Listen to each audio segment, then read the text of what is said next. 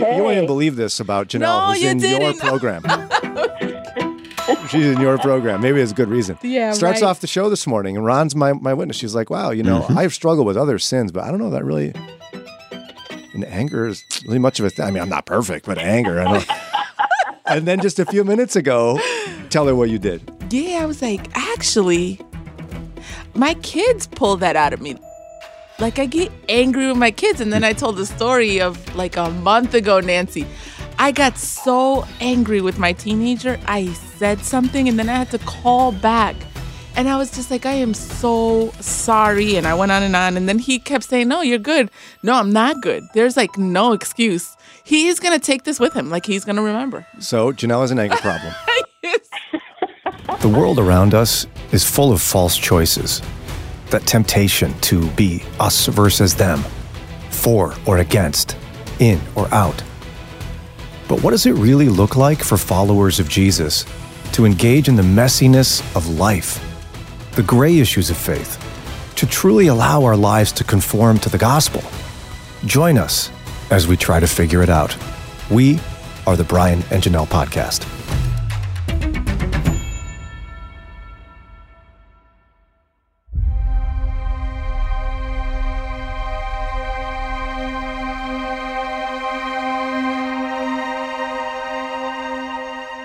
Hey there, Brian and Jannelle Podcast listeners. Brian here with a quick item for you before we get to the main content in today's episode. I'm super excited to tell you about a brand new podcast series I created in partnership with Moody Radio that's available starting right now. It's called The Grandfather Effect. And here's the quick backstory. I only have really one strong memory of my paternal grandfather, Tom. And it was when my dad and I were standing shoulder to shoulder in a crowded room right in front of his open casket. And I remember standing there a bit mystified because, you see, Grandpa Tom had lived only about 15 miles away from my house growing up, and yet I never saw him. He never talked to me, called me, never came to birthday parties. He was no part of our life. He had disowned my family when I was about 3 years old. And my family was left with lots of questions. Because from our perspective, the reason he disowned us didn't seem to make much sense. The circumstances were so seemingly trivial. It just didn't add up. So what happened? Well, about 5 years ago, I decided to try to find out. And that journey became much more complicated than I could have possibly imagined. And I chronicled the entire thing with a recorder in my hand and take you along in the journey. The podcast series is called The Grandfather Effect. Would you consider giving it a listen? I'd be super grateful for your support. And if you like what you hear, maybe you'd be willing to leave a nice review or even tell a friend about it. All right, let's get back to today's episode. Thanks a lot. Jannelle's smiling big at me because she I'm knows scared. what's coming. Nancy Kane joining us now. She's program director of the Caritas Center for Christian Formation. She's been going through the virtues and vices with us in a series. Welcome back to the show, Nancy. Nice to be with you this morning. So you're kind of like the teacher of the Caritas Center, right? Is that kind of a fair way to put it? Well, I think both Ray and I are teachers, but I do most of the lectures, and he does a little bit of teaching, but more of the surgery and the small groups. Okay, so then I'm going to tell the teacher. Ooh. That's what people do when someone's naughty in class. You won't even believe this about Jannelle, who's in your program. She's in your program. Maybe it's a good reason. Yeah, Starts right. off the show this morning, and Ron's my witness. She's like, wow, I've struggled with other sins, but I don't know that really... And anger is really much of a thing. I mean, I'm not perfect, but anger, I know. And then just a few minutes ago, tell her what you did. Yeah, I was like, actually, I do get, my kids pull that out of me. Like, I get angry with my kids. And then I told the story of like a month ago, Nancy. I got so angry with my teenager. I said something and then I had to call back. And I was just like, I am so sorry. And I went on. And then he kept saying, no, you're good. No, I'm not good. There's like no excuse. He's going to take this with him. Like he's going to remember. So Jannelle has an anger problem. Yes. I do. Any parent that has adolescents who doesn't have some kind of anger problem has got to wonder. I just kind of wonder. Right? No, honestly, we were just talking about this kind of thing where it's like if you don't think you struggle with anger, just hang out with some teenagers for a while my goodness. that belong to you. What do you make of a family where somebody would go, oh, no, my teenagers, they don't argue with me? Is that healthy? Adolescents are cycling the first 5 years of their life, the first 5 developmental cycles. So, at any point, they're a 2-year-old or they're a 3-year-old, but they're the 2-year-old with a brain. Wait, hold on. Can you explain that? Like, I've never heard that before. They're recycling the first 5 years of their life. Yes. So at any given moment, or is it chronologically throughout their teenage years? Can you explain that? I want to say it's chronological, but I don't know that for a fact. Yeah. But age 14 and 15, generally they're recycling more of the 0 to 6, which is 8th graders. They don't speak much.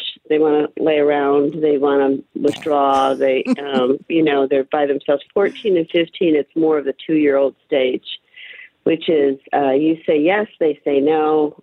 You say stay home. They say leave me alone. I want to do whatever I want to do. And then they set up a power play so that there's a sense where they find out where the boundaries are. Yeah. Generally, the rule of thumb is that whatever wasn't finished up in those first 0 to 5 years old gets recycled again in adolescence. So no wonder it's so challenging to not get angry when you have teenagers. Is that fair? Right, because with a 2-year-old, you can pick them up and put them, in their timeout space, and you physically can control them. You can't control them like that in adolescence. It's the rule of thumb with adolescents is you have to start borrowing on the relationship because they'll end up doing whatever they want to do because they can.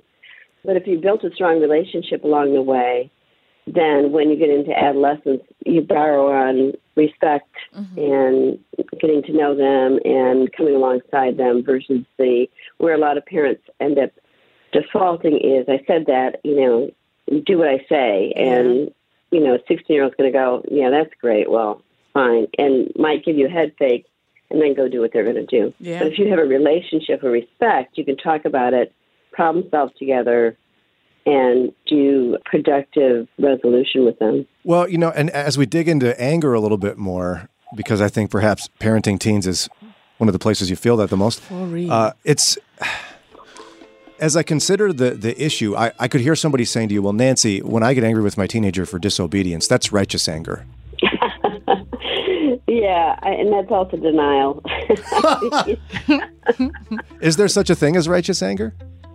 Well, I think righteous anger goes to think of issues in our world. Take abortion. I can find myself bubbling up and getting really angry about people that think that is right. That's a righteous anger. I think we often think because I'm right, that's righteous anger. Oh, yeah. And it's more, think of what Jesus got angry about. He got angry about the things that matter much to God. So it wasn't, you didn't do what I did, you didn't do what I said, you lied. Yes, that's all wrong, but think about the things that Jesus really got worked up about. Where did he go into rage, really, in the temple? Because they were dishonoring God's space, God's home.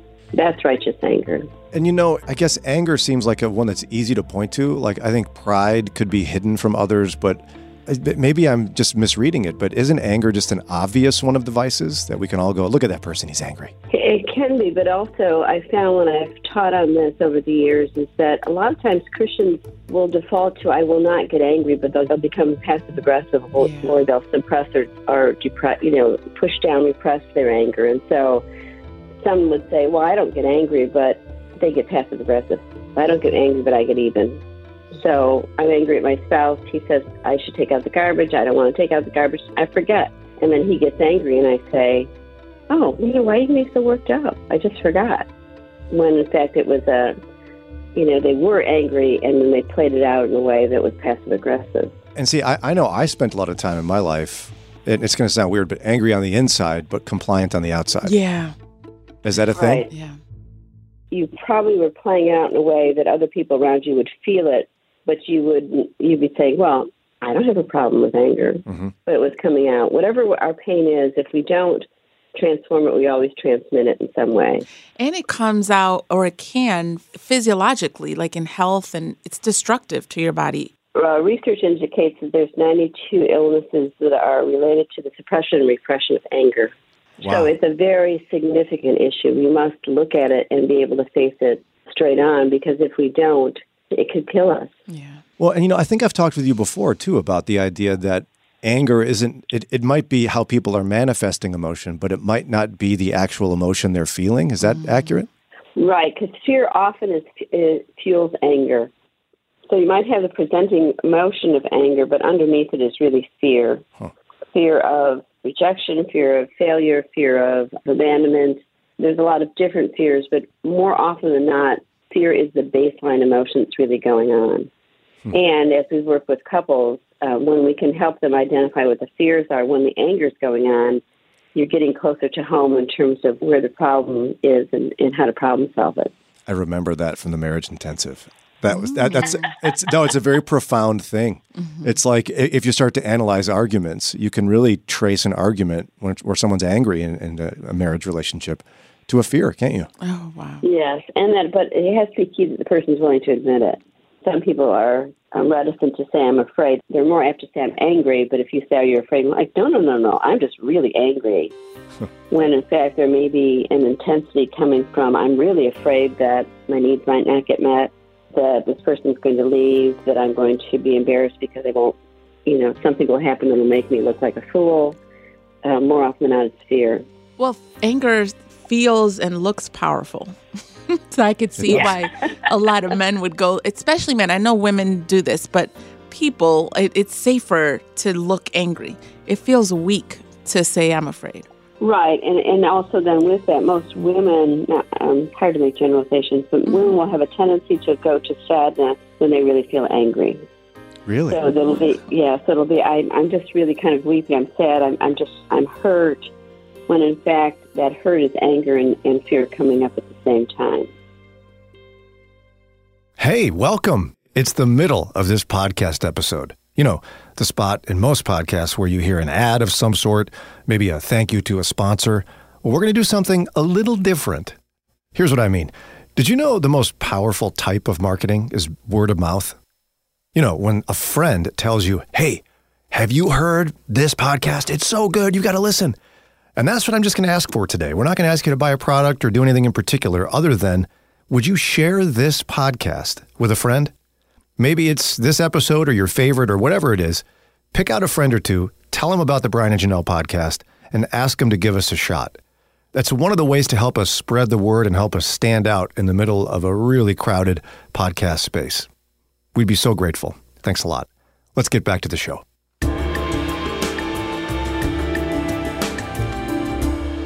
Nancy, before we went off for the break, I was going to say, well, like meekness. I could see myself pursuing meekness, but can you be a man? Like, can my husband say, I'm the man of this house, I'm the leader, and I'm meek? It just sounds so feminine.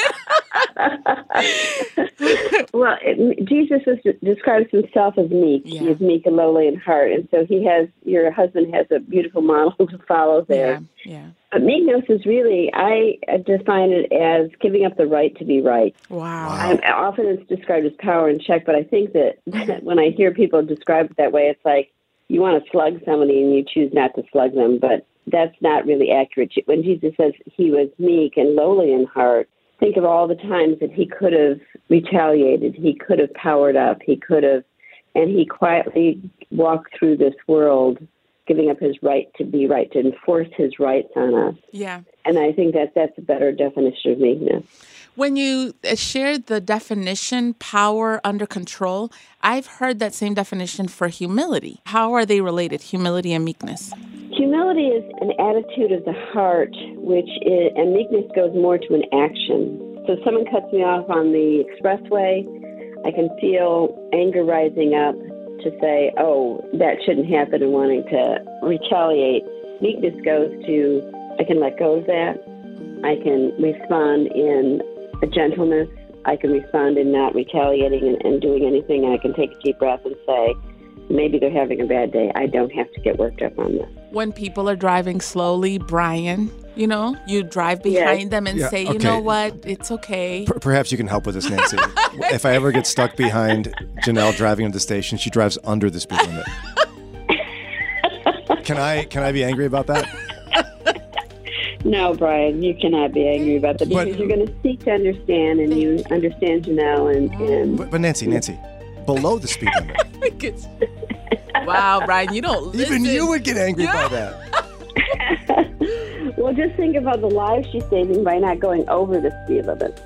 Thank you. Amen. Couldn't we go the speed limit? No. So you've brought up, even in the program, Nancy, practices that can help you grow in a virtue. For example, silence with humility, etc. So with meekness, what would be one that you would say, kind of do this to keep your anger in check and pursue meekness instead? Well, meekness is more of a virtue in action. So say I'm at the checkout line for 15 items or less, and then I'm in a hurry, and I'm glad that there's 15 items or less lane because I can get out of the store quickly. And then I'm standing in line, and I see that the person in front of me has 20 items, and I'm watching those items, one by one by one. Can't they count?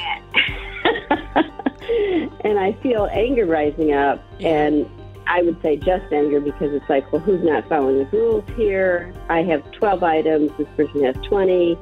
You see where we're going. I mean, I'm saying a really common one. The virtue of meekness comes in where I give up my rights to be right. I say, okay, Lord, I'm angry. I want to say something. I want to do something because it's just not right that this person is taking advantage of this opportunity. And what we know now, the whole counting to 10 is very active and a necessary avenue to calm everything down. I take a deep breath. I count to 10. I pray, and I say, Lord, teach me the virtue of meekness. Okay, I'm going to give my right to be right. Wow. And who knows what's going on with this woman or this man? Who knows what's happening for them? Maybe they didn't even see it. Okay, I'm letting it go. But, I mean, work with me here, Nancy.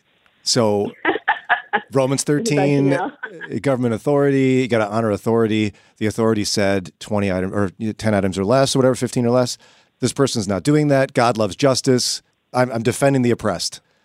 And the oppressed are me. Okay. That was biblical. Well, and I think that's where a lot of people can easily get tempted to default. But where is it coming from? It's coming from, I'm going to rise up for my rights. Jesus is the one who defends us. He will make all things right. And so it's not my work 9 times out of 10 to rise up and let's take this to the absurd extreme of telling the cashier, could someone tell that woman that she should never do that again? Could you put a larger sign up there so that people like me can get through this line faster? What am I defending against? I'm defending against my rights, my ego, my need for comfort, and not really going towards a greater perspective of what's mercy, what's compassion look like, what's seeking to understand. And once I go down that route, more times out of not, I'm not going to feel any need to rise up with my just anger to make something the way it's supposed to be. All very good points. I was just asking for Jannelle. She didn't want to. Okay, of course, yes. So we're almost out of time. Again, Nancy Kane is the program director for the Caritas Center for Christian Formation. You can study with her and her husband Ray in their program for 2 years to learn how to get closer to Christ through exploring things like this. Nancy, how can folks get signed up for your next session? They can go to our website, thecaritascenter.com, and there's information on, apply now, but there's also information on the program. And then they can also contact me if they have questions or would like to take a call to talk more about the program. Again, the Caritas Center for Christian Formation, we highly recommend it. And now you have a whole session to deal with Jannelle's anger. Yeah, for real. I need help. My kids would be like, amen, Mommy. Keep going, Mom. Keep going. Yeah, for real. Nancy, thank you so much for putting up with us and for your wonderful thoughts and teachings here to help us all grow closer to Jesus. Wow, it's a delight, and it's so much fun. Wow, Jannelle. Yeah, I got problems. No, honestly, I got problems. That's a hard one. I guess I want to go to people and it's like when people do the self-checkout, they got a full cart. I want to walk up to them and go, what are you doing? Yeah. Mm-hmm. But meekness says I shouldn't do that. I should be like, this is good that you're here. And when she said giving up the right to be right, doesn't that sound like a national condition? Yeah. Thanks for listening to this episode. Don't forget, if you like what you hear on a weekly basis, we'd be grateful for your ratings and reviews wherever you listen. And also subscribe so you get the latest episodes. Follow us wherever you are on social media and search for us online. We're at brianandjannelle.org. Don't miss our weekday morning show with conversations just like this. You can listen on the Moody Radio mobile app or again at our website, brianandjannelle.org. Special thanks to the talented team of individuals who tirelessly put together this podcast every week: Josue Villa, Mike Reynolds, and Ron Eastwood. The Brian and Jannelle podcast is a production of WCRF Moody Radio Cleveland. Until next time, we're Brian and Jannelle.